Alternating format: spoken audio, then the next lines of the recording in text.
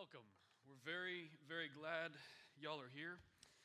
If you're visiting this morning, looking for a church home, if you're visiting maybe with your mom, if you're visiting as part of the baby dedication, our hope this morning is that you would hear from the Lord. And so we hope that you're blessed, we hope you're encouraged, we hope you're edified, and we believe that the best way to do that is to go to God's Word. And so that's what we're going to be doing this morning. So y'all pray with me, and then we'll get to it. Lord, we love you very much.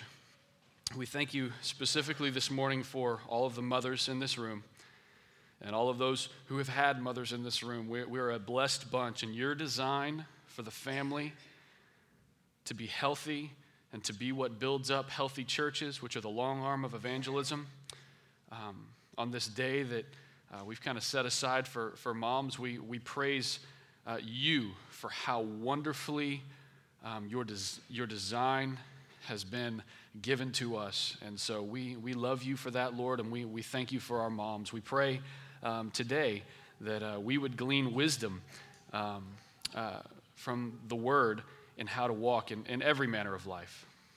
Lord, we thank you for the blessing of the Word. I pray that as we open the Word that we would not be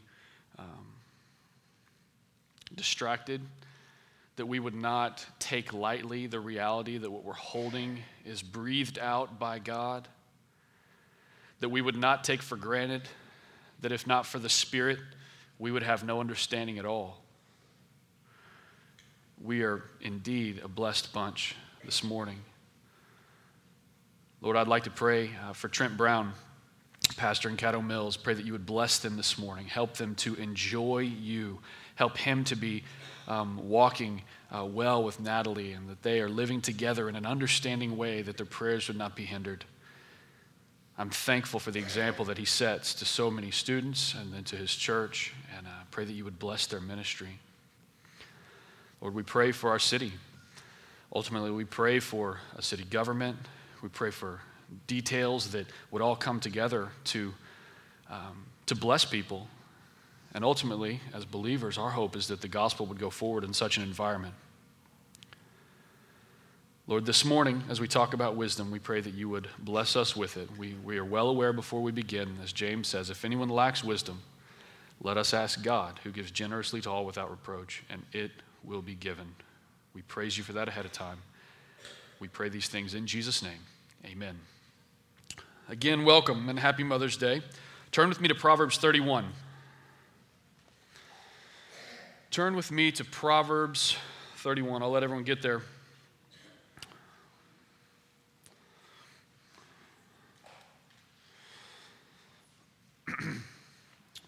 Proverbs 31 is the most perfect chapter for a Mother's Day sermon. It doesn't get any better than that.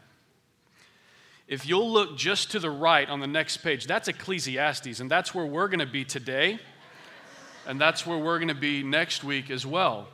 The book of meaninglessness and vanity.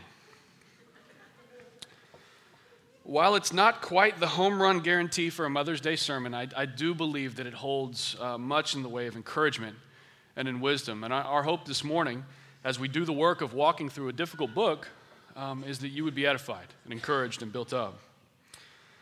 I thought about titling today's sermon, Mother's Day is Meaningless, but I decided against it because it kind of puts forward a message that we don't want to put forward, even though we will be talking about much meaninglessness this morning. But if we're honest, I believe everyone in this room, maybe mothers especially, can relate to thoughts like, what is the point? I believe that if we're honest, most of us sitting here can relate to thoughts like, why are we doing what we do every day? Does it really matter? Is there a point in all of this effort that we're putting forward all the time? On that Tuesday afternoon when you've changed your 8th diaper, or you've spilled your 2nd cup of coffee, or you had to leave work early to pick up a sick child, is it possible to find eternal value even in those moments? Look at Ecclesiastes 1 with me. I'm going to read verses 1 through 3, and then we're going to look at verses 12 through 14. verse 1 says, "The words of the preacher, the son of David, king in Jerusalem, vanity of vanities, says the preacher. Vanity of vanities. All is vanity. What does man gain by all the toil at which he toils under the sun?" Then if you skip down to verse 12, he says, "I, the preacher, have been king over Israel and Jerusalem, and I applied my heart to seek and to search out by wisdom all that is done under heaven. It is an unhappy business that God has given to the children of man to be busy with. I have seen everything that is done under the sun, and behold, all is vanity and a striving after the wind." Many believe Ecclesiastes was written by Solomon. I tend to think it probably was. Maybe, maybe not. But what we're certain of is it's the name of the person who is addressing us in Ecclesiastes is Qoheleth, or the teacher. And so I'll refer to them as the teacher for the rest of the morning. Ecclesiastes is considered wisdom literature. And like all other books in the Bible, it really only makes sense within the entire canon of Scripture. Read by itself without taking into account all that God has revealed throughout His breathed out word, we could be left confused and draw some flat-out wrong conclusions. Ecclesiastes is written in such a manner that I actually feel it necessary up front here at the beginning, hoping that maybe you'll read through Ecclesiastes some this week in preparation for next week's message and maybe spend some time in it as families and small groups. I want to give a warning that if you read it the wrong way, you could really misunderstand what's being communicated. It merits a bit of a warning. It merits an extra measure of attention. I would in fact offer that if read inappropriately, Ecclesiastes could lead you to become a fool and a sluggard, never making the most of opportunities before you, never seeing the purpose of goals and diligence, and never eager to face the things in life that you are supposed to face as a child of God. So we have to be careful. In our wisdom books, success is a topic that is often discussed. Consider already what the king has said he's trying to figure out. In chapter 1, he says, I wanted to apply wisdom and I wanted to apply understanding to see everything that man does under the sun. He's trying to make sense of it, and he wants to be very wise in it because success is a significant topic in all of our wisdom literature. Because ultimately, it's impossible to have true success without wisdom. It's impossible to have true success without wisdom. And Ecclesiastes takes a very somber approach. Already, those opening verses that I read, you kind of maybe slumped in your chair a little bit of a downer. Thanks for that. Everything is meaningless. That's very encouraging. Way to kick off the morning with a bang. But it takes a somber approach in questions regarding life and regarding success and regarding wisdom. Before we climb even further into the text, to help us wrap our heads around what we'll engage today, I think it's actually helpful to consider a few other pieces of wisdom literature. It's not the norm here that on a Sunday morning we dive right into the wisdom books. And so let us consider a few of the other wisdom books to better understand Ecclesiastes. What I mean is this. If the book of Proverbs is about wisdom for people who want success, if you've ever read through Proverbs, you see, do this and this will happen. If you move in this manner, this will occur. It's a book for people who desire success.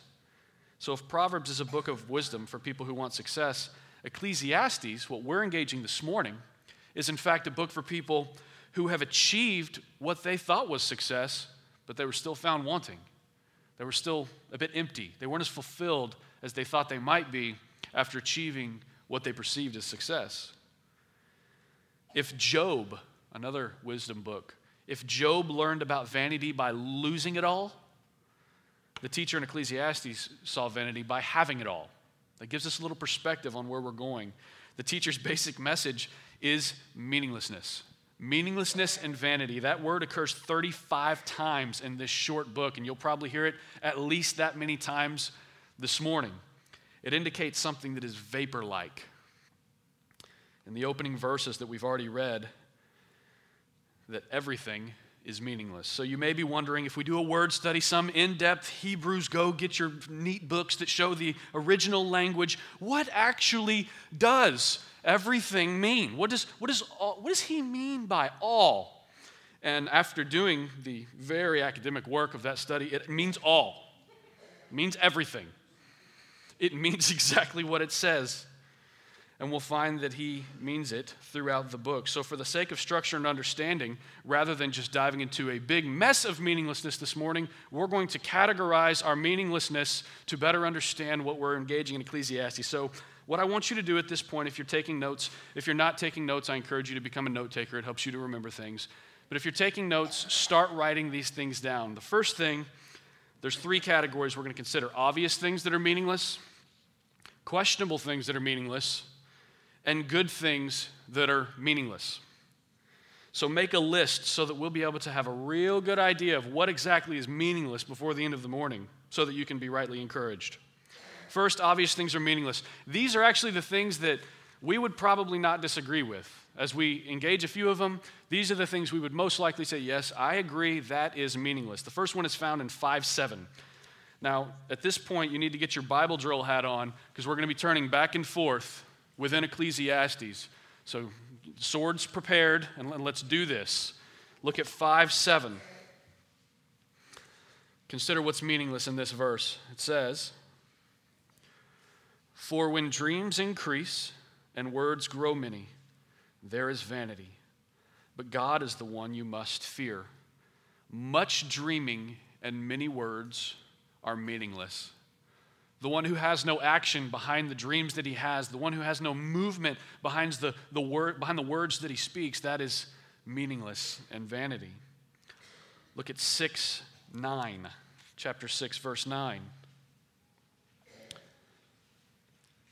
Next page over. "Better is the sight of the eyes than the wandering of the appetite. This also is vanity and a striving after the wind."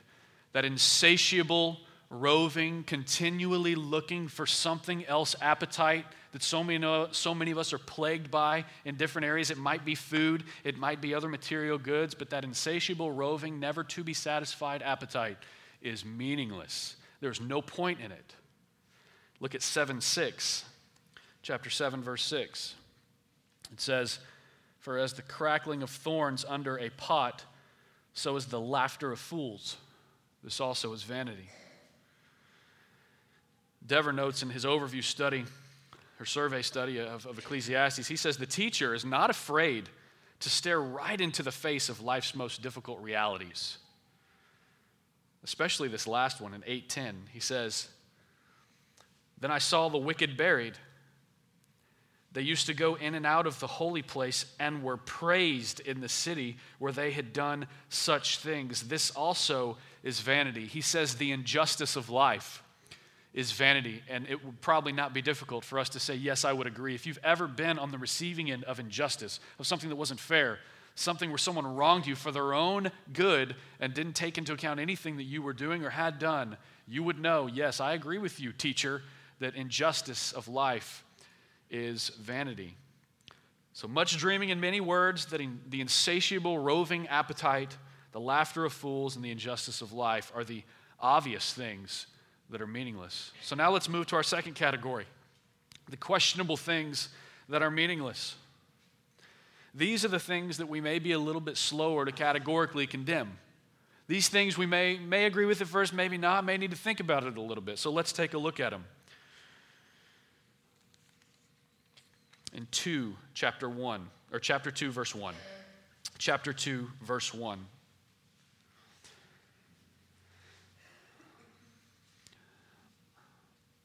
"I said in my heart, 'Come now, I will test you with pleasure. Enjoy yourself.' But behold, this also was vanity." So according to the teacher, pleasure is meaningless. I would imagine to some degree there may be people in this room saying, I read Song of Solomon, and it too is wisdom literature, and it says pleasure's not bad if you're married, so I got you on that one. Fair enough. We'll continue to consider. Look at chapter 4, verses 13 through 16. The teacher feels it would help us in the way of wisdom to consider that this too is meaningless. 4:13. "Better was a poor and wise youth than an old and foolish king who no longer knew how to take advice. For he went from prison to the throne. in his own kingdom, and he had been born poor. I saw all the living who move about under the sun, along with that youth who was to stand in the king's place. There was no end to all the people, all of whom he led. Yet those who come later will not rejoice in him. Surely, this also is vanity and a striving after the wind. What he's talking about here is popularity and public approval. He's saying, man, just as soon as people welcome you and engage you, almost within moments, it seems like they can turn on you. We can consider our own Lord and Savior Jesus Christ, who came into the town, praised and heralded, and just days later, the same crowd who seemed to publicly approve are the same ones who crucified him. One commentator observes, the teacher's point is clear. The public is fickle, and their affection should not be overvalued or pursued. It finally is meaningless. One of my favorite poems is a poem titled If by Kipling. And in it, he emphasizes that which the teacher emphasizes. He says, if you can talk with crowds and keep your virtue, or walk with kings nor lose the common touch, if neither foes nor loving friends can hurt you, if all men count with you, but none too much. He's explaining what the teacher explains, and that people should matter to you, but don't let them matter too much. Don't put the approval of people above the approval of God. A great book called When People Are Big and God is Small is a wonderful tool as you consider this, because ultimately it is meaningless. Finally, the third category is good things that are meaningless. These are the things that are going to be more difficult for us. These are many things that we would normally accept as good, yet for some reason, the teacher who is trying to impart wisdom to us, who has seen and had everything under the sun, labels these things vain. Look at 11:10. 11:10.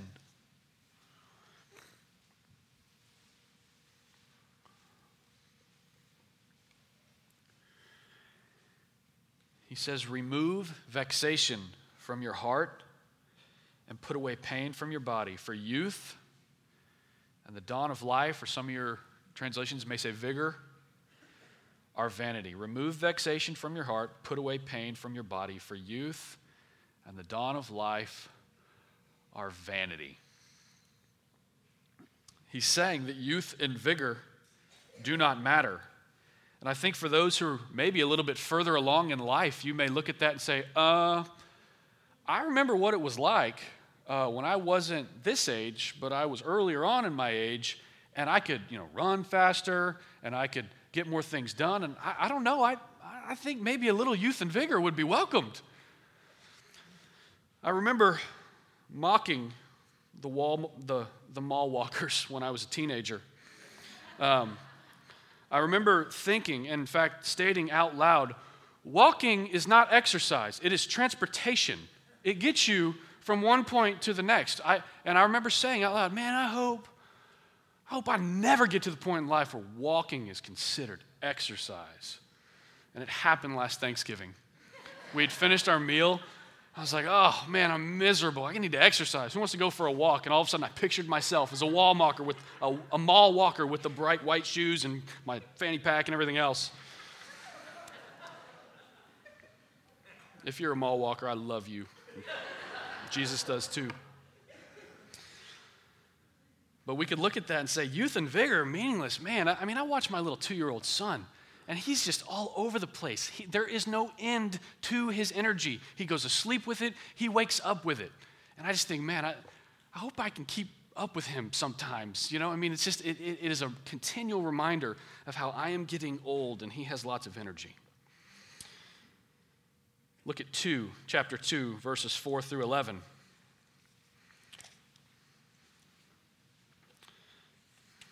Chapter 2, verses 4 through 11. This gives us a little more insight into the teacher and the kind of life that he lived and what he learned in the way of wisdom and how he hopes to impart it to us. But it says in chapter 4, he says, I made great works, I built houses and planted vineyards for myself. I made myself gardens and parks and planted in them all kinds of fruit trees. I made myself pools from which to water the forest of growing trees. I bought male and female slaves and had slaves who were born in my house. I had also great possessions of herds and flocks, more than any who had been before me in Jerusalem. I also gathered for myself silver and gold and the treasure of kings and provinces. I got singers, both men and women, and many concubines, the delight of the children of man. So I became great and surpassed all who were before me in Jerusalem. Also, my wisdom remained with me, and whatever my eyes desired, I did not keep from them. I kept my heart from no pleasure, for my heart found pleasure in all my toil, and this was my reward for my toil. You see someone who, he goes to the car dealership and buys the dealership. I mean, he's the guy who, he denies himself nothing. And he said, I enjoyed it. All that hard work, I enjoyed it. Then he goes on to say, then I considered all that my hands had done and the toil that I had expended in doing it. And behold, all was vanity and a striving after wind, and there was nothing to be gained under the sun. All that toil and all that hard work can accomplish is ultimately meaningless and vain. Consider how this runs contrary, very contrary to our culture, where most people spend most of their time working hard. So if we know that other parts of the Bible say hard work is a good thing, if you're a man or woman of good Christian character, you should be one of the hardest workers wherever you are. Give it your best. Work is for the Lord. But then he also says here, it's vanity. It's meaningless. So how are we going to find the balance between how we're to respond in wisdom? Apparently, these dynamics that are troubling us this morning also troubled the teacher. Look at his response in 2:17. Just a few verses down, he's just explained this dynamic of he's done so many things and he's built so many things and he's denied himself nothing. And then in 2:17 he says, so I hated life, because what is done under the sun was grievous to me, for all is vanity and a striving after the wind. Consider what it would look like for someone to chase after the wind. I almost wanted to bring someone up here and stand them here and say, okay, the wind is right in front of you. Grab it. And then we could all laugh, because it would look ridiculous. Striving after the wind, chasing after the wind, just looks ridiculous. And he's saying, everything, all of life, everything I've accomplished, striving after the wind. He goes on to explain this vanity in verses 18 through 23. He says, I hated all my toil in which I toil under the sun, seeing that I must leave it to the man who will come after me. And who knows whether he'll be wise or a fool? I'm working my tail off, doing as much as I possibly can. And at some point I'll die. And it's a total toss-up on if I'll be leaving this to a wise person who will continue it or a fool who will squander it. And he says, meaningless. I hated my life. I hated my toil in which I toil under the sun. Yet he will be master of all for which I toiled and used my wisdom under the sun. This also is vanity. So I turned about and gave my heart up to despair over all the toil of my labors under the sun, because sometimes a person who has toiled with his wisdom and knowledge and skill must leave everything to be enjoyed by someone who did not. This also is vanity and a great evil. What has a man from all the toil and striving of heart with which he toils beneath the sun? For all his days are full of sorrow, and his work is a vexation. Even in the night, his heart does not rest. This also is a vanity. I remember hearing Matt Chandler talk about Ecclesiastes, and he said it, at a certain point, you just kind of feel like the guy needs a hug. I mean, this guy, he is down. This guy just needs a hug, and I would agree with him. And this is the point in chapter 2 where I thought the same thing. Man, he's looking at the future, and he's trying to exercise wisdom in the present. He's just saying, what is the point? If we were to go along, we would see in 5:10 that the love of money is meaningless. We would see in 1:17, in fact, that wisdom itself is meaningless. And turn with me to 7:15. The love of money, meaningless. 1:17, 2:15, wisdom is meaningless. And then look at 7:15. He says, in my life, in my vain life. Now he's not calling it his life, he's calling it his vain life. In my vain life I have seen everything. There's a righteous man who perishes in his righteousness, and there's a wicked man who prolongs his life in evil doing. Be not overly righteous. Do not make yourself too wise. Why should you destroy yourself? He's saying that his own life. I mean, we're getting down to what else is meaningless? His own life. And then it doesn't stop there. Look at chapter 11, verses 7 through 8. He says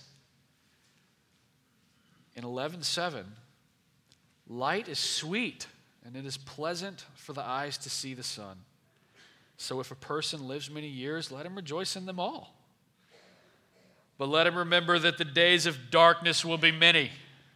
All that comes is vanity. Man, just for a moment there, he kind of hooked you. He's like, oh, light. He used the word light.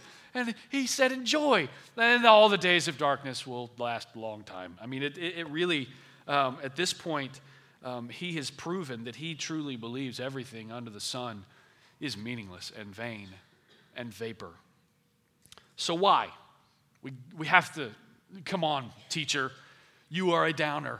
Why is everything meaningless? And look back at chapter 1. We've already looked at it once, and this is something we can't miss. In 1:11, he answers why everything is meaningless. If you're not encouraged at this point, it's okay. You're not supposed to be. It'll come. There is some light in the book of Ecclesiastes that we'll engage. Stick with me for a few more minutes and we'll get there.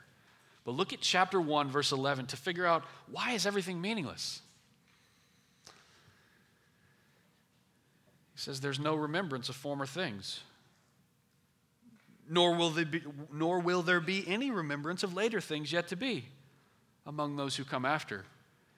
He says the reason that everything is meaningless is our terrible inability to remember anything.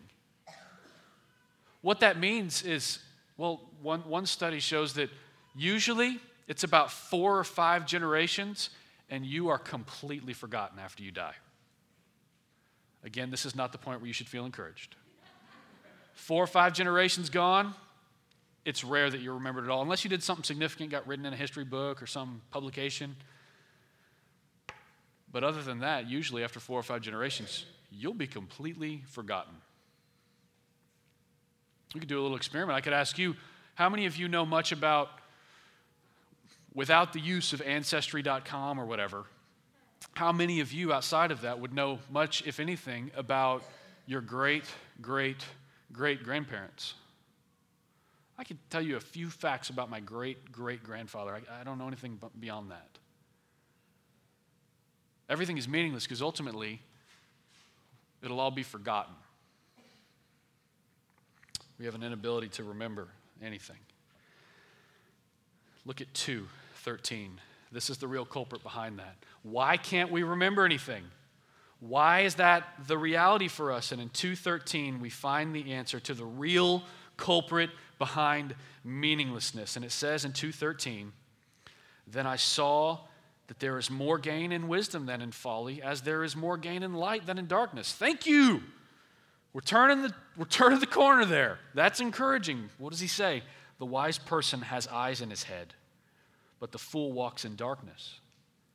And yet, I perceive that the same event happens to all of them. And then I said in my heart, what happens to the fool will happen to me also. Why then have I been so very wise? And I said in my heart that this also is vanity.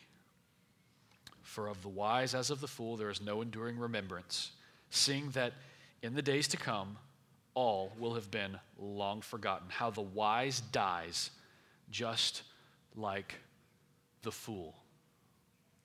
The real culprit behind meaninglessness is death. The real culprit behind meaninglessness is death. The reason we will ultimately not be able to remember much of anything is death. The issue is not that the teacher sees no value in wisdom. Wisdom is better than folly. It's just that fools and wise ones all die the same. At this point, you may be thinking, Scott, I remember you mentioning something about encouragement. Look at chapter 1, verse 14. We've already read it, and we're going to read it again and make sure that we don't miss a particular detail. There's a detail in this verse on which every other detail in the book of Ecclesiastes hinges. 1:14 says, I have seen everything that is done under the sun. And behold, all is vanity and a striving after the wind. Circle the phrase under the sun in your Bible. If you don't write in your Bible, this is when you start. Circle the phrase under the sun in your Bible. It is repeated 28 times in the book of Ecclesiastes, almost just as many times as the word meaninglessness is used. Everything that we've mentioned this morning, if you review your long list of meaningless things, the obvious things, the difficult things, the things that we would call good, that long list, everything from injustice, everything from that to what were the other things that we looked at? Everything from injustice to youth and vigor, to pleasure, to popularity, to public approval. I want us to see this morning that all of that on your long list of meaninglessness is in fact truly meaningless if each of them is limited to that which is under the sun. Or to say it another way, to that which is temporary. Turn to 1 Corinthians 15:58. I said we have to take into account other scripture to truly understand Ecclesiastes and to balance it out and to make sense of it. That phrase under the sun helps us to make sense of it because it's mentioned so many times and it modifies so many comments that the teacher makes. But if you look at 1 Corinthians 15:58, we'll find something that sounds very different from what we've engaged in Ecclesiastes. 1 Corinthians 15:58 says, Therefore, my beloved brothers, be steadfast, immovable, always abounding in the work of the Lord, knowing that in the Lord your labor is not in vain. What a difference. Always abound in the work of the Lord, knowing that your labor is not in vain. We've already found that the real culprit behind meaninglessness is death. And the good news of the gospel is that Jesus Christ conquered death. I should have gotten like 50 amens right there. What we just saw there is this meaningless that just plagues you and the thing that drags you down. And what are we doing? The final culprit behind it is death. And the good news of the gospel is that Jesus Christ conquered death. I recently preached at my grandmother's funeral, and I was able to say, very thankfully, Jesus Christ conquered my grandmother's death. And so her life wasn't meaningless. And her death, in fact, wasn't meaningless. Jesus conquered death, the thing that is ultimately the cause for meaningless for those things under the sun. This is why your life has significant meaning in Christ. The wisdom that Ecclesiastes offers us this morning is the wisdom of an eternal perspective. If you're taking notes, write the phrase eternal perspective, because that's the wisdom that the teacher of Ecclesiastes offers us this morning, the wisdom of an eternal perspective. Christ intends to change your view of all things under the sun because in Christ you view them with an eternal perspective. This takes things that would be an otherwise meaningless waste of time and gives them meaning in light of eternity. Wisdom that doesn't take eternity into account is worthless, but true wisdom takes eternity into account, thereby giving deep meaning to everything from work and toil to more difficult things like injustice and death. That's how pervasive it is. You take into account an eternal perspective, and you will find that even the most difficult things we could face, injustice, death, sickness, loss, depression, heartache, you name it, even in those things, for those who are in Christ who have an eternal perspective, you will find worth and meaning and value. As I mentioned earlier, you'll likely be forgotten within 5 generations. But in Christ, that doesn't mean you can't affect that future generation. Y'all considered that?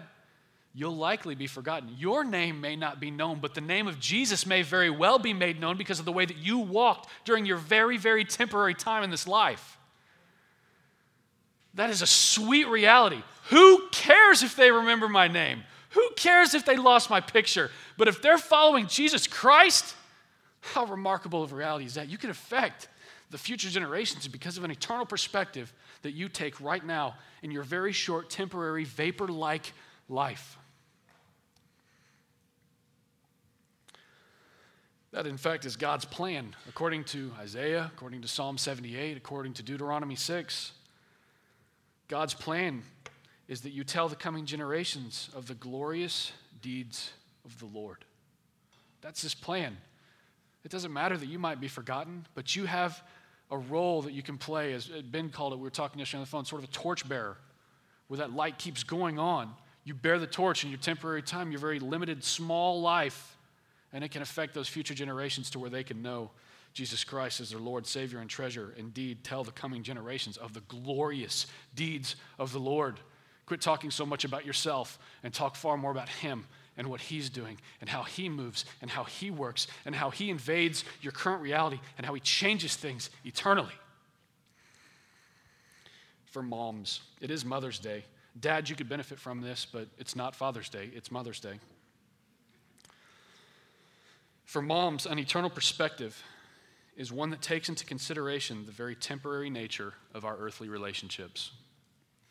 An eternal perspective is one that takes into consideration the temporary nature of our earthly relationships. In the book titled Trained in the Fear of God, which is a wonderful book, Timothy Paul Jones states, listen to this, if your children stand with you in eternity, it will not be as your sons and daughters, but as blood-bought brothers and sisters in Christ.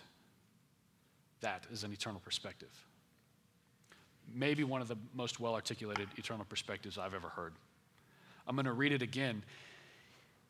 If your children stand with you in eternity, it will not be as your sons and daughters, but as blood-bought brothers and sisters in Christ.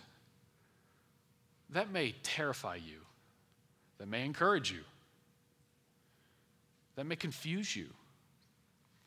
But it is true, and it should affect every one of us. We should take that into account. It is very difficult when I look at my 2 2-year-olds and my 5-year-old and my 8-year-old to think of them as anything but my children who, if anyone touches them, I will kill you. This overprotective movement, this movement that is so focused on the temporary, it's like, oh my goodness, everything right now in our home is potty training. If we could get 2 little people out of diapers, we would get a raise, we could move and go on car rides that don't stink and that we don't have to stop, and it would be amazing. And that's so right here. That's what, I did a lot of things this week. The most significant moment was when my son went potty in the potty. It's like, yes! But these are temporary things, and we need to remember that while they are indeed our sons and daughters right now, Brad's message last week, don't be anxious about them. Don't hold them so tightly that you distort what God intended in that temporary relationship. While we are to care for them right now, to raise them up in the fear and the discipline of the Lord, we have to lift our eyes past that horizon and see the eternal reality that exists. That if these little guys grow up and stand next to us in heaven, it'll be as our brothers and sisters in Christ.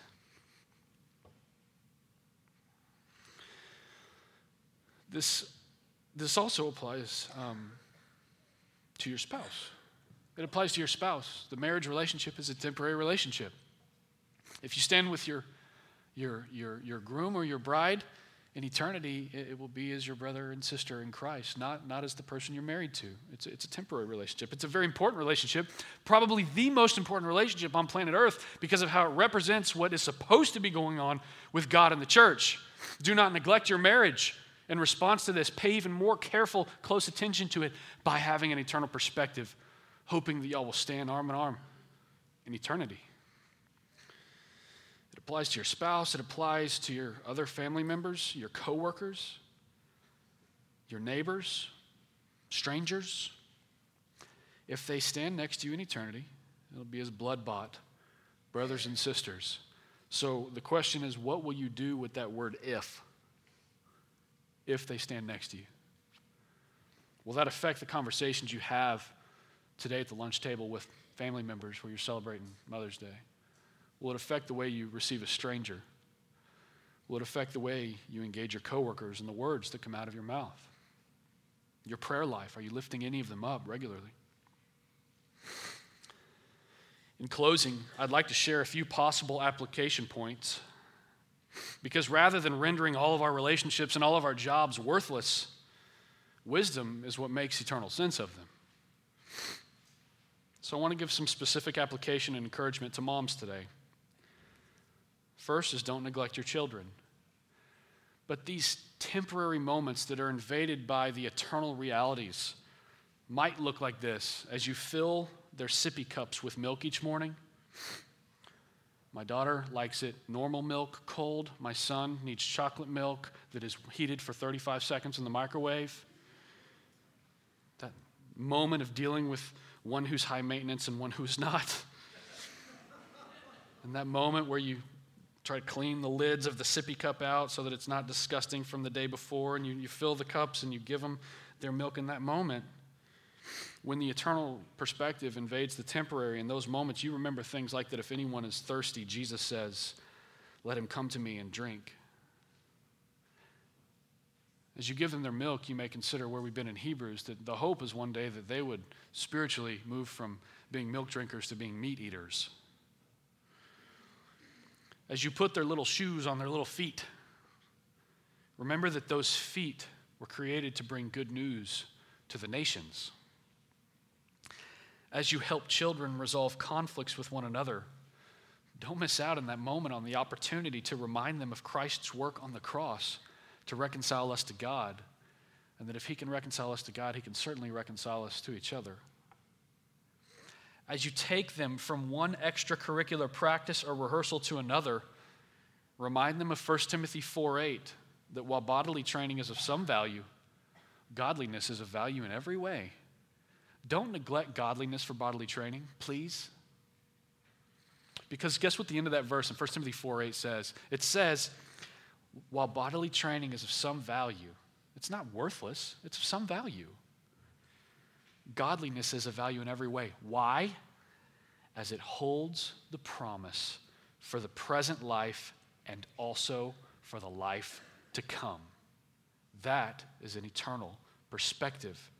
Those are the biblical truths that help you from finding yourself in the midst of a terrible imbalance where you have neglected things that should have been non-negotiable, and rather it helps you to walk in things together, making sense of the now and making sense of the forever because of what Christ has done in conquering death and thereby conquering meaninglessness, giving you great meaning in your daily lives.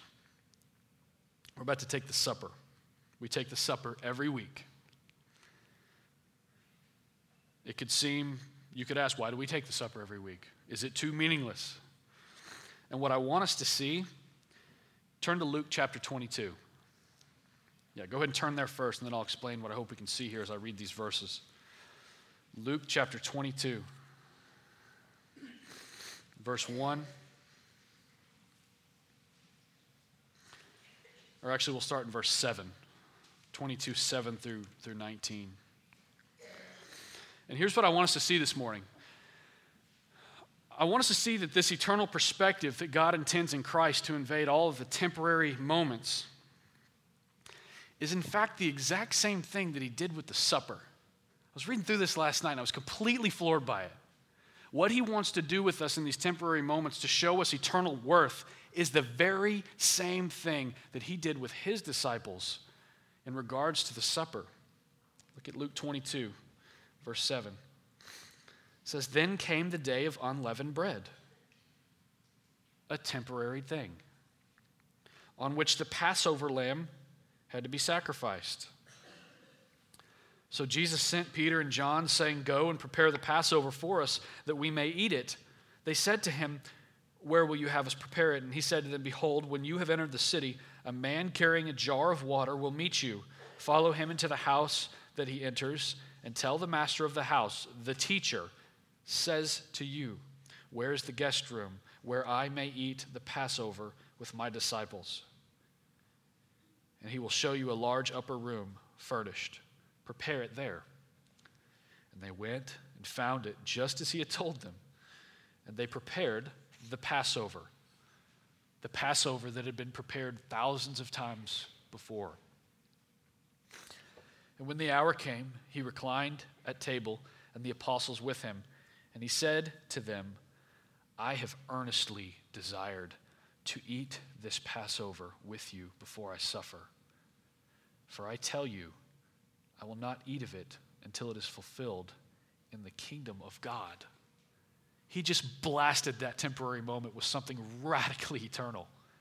Jesus just said to his disciples, we're going to take this supper together, this supper that we've taken so many other times together, this Passover meal. We're going to share it together. But what I want you to do is lift up your eyes past what you see right here and what's about to happen in the next few days. And I want you to know that the next time I take this meal, it'll be with you in eternity. Do you realize that goes for you too this morning? We're going to take the supper together. The next time Jesus takes it with us will be in eternity. He absolutely invades this temporary moment with something that is remarkable and far beyond what is affecting just today. And he goes on to say, he took a cup, and when he had given thanks, he said, take this and divide it among yourselves, for I tell you that from now on I will not drink of the fruit of the vine until the kingdom of God comes. And he took bread, and when he had given thanks, he broke it and gave it to them. He said, this is my body. They've broken bread a number of times before. The Passover started back in Exodus. He broke bread, he said, this is my body, which is given for you. Do this in remembrance of me. And he goes on to say, likewise the cup after they'd eaten, saying, this cup that is poured out for you is the new covenant in my blood. God comes in, Jesus comes in, and he says, this temporary thing that you've been doing, I'm going to let you do it in an eternal way from here on out. And so this thing that we've been doing, maybe largely in remembrance, some in anticipation, I'm fulfilling it. This is my body. So the way you've always been doing it, we're going to change things tonight. Now you do it in remembrance of me. Now you do it in anticipation of my kingdom. So what he does there is the same thing that he does with everything else. He gives you eternal value in something that you didn't realize the eternal value in it before. As we distribute the elements, we'll have worship and song as we distribute the elements, but what I want you to do this morning is to quietly and prayerfully consider the temporary things in your life that need to be viewed eternally. I want you to consider, don't just sit and listen, don't zone out, don't think about Mother's Day lunch. I want you to take some intentional time at the end of our morning here to consider what temporary things in your life do you need to apply the wisdom that has been shared to us from the teacher in Ecclesiastes? What temporary things do you need to begin viewing with an eternal perspective? Let's distribute the elements.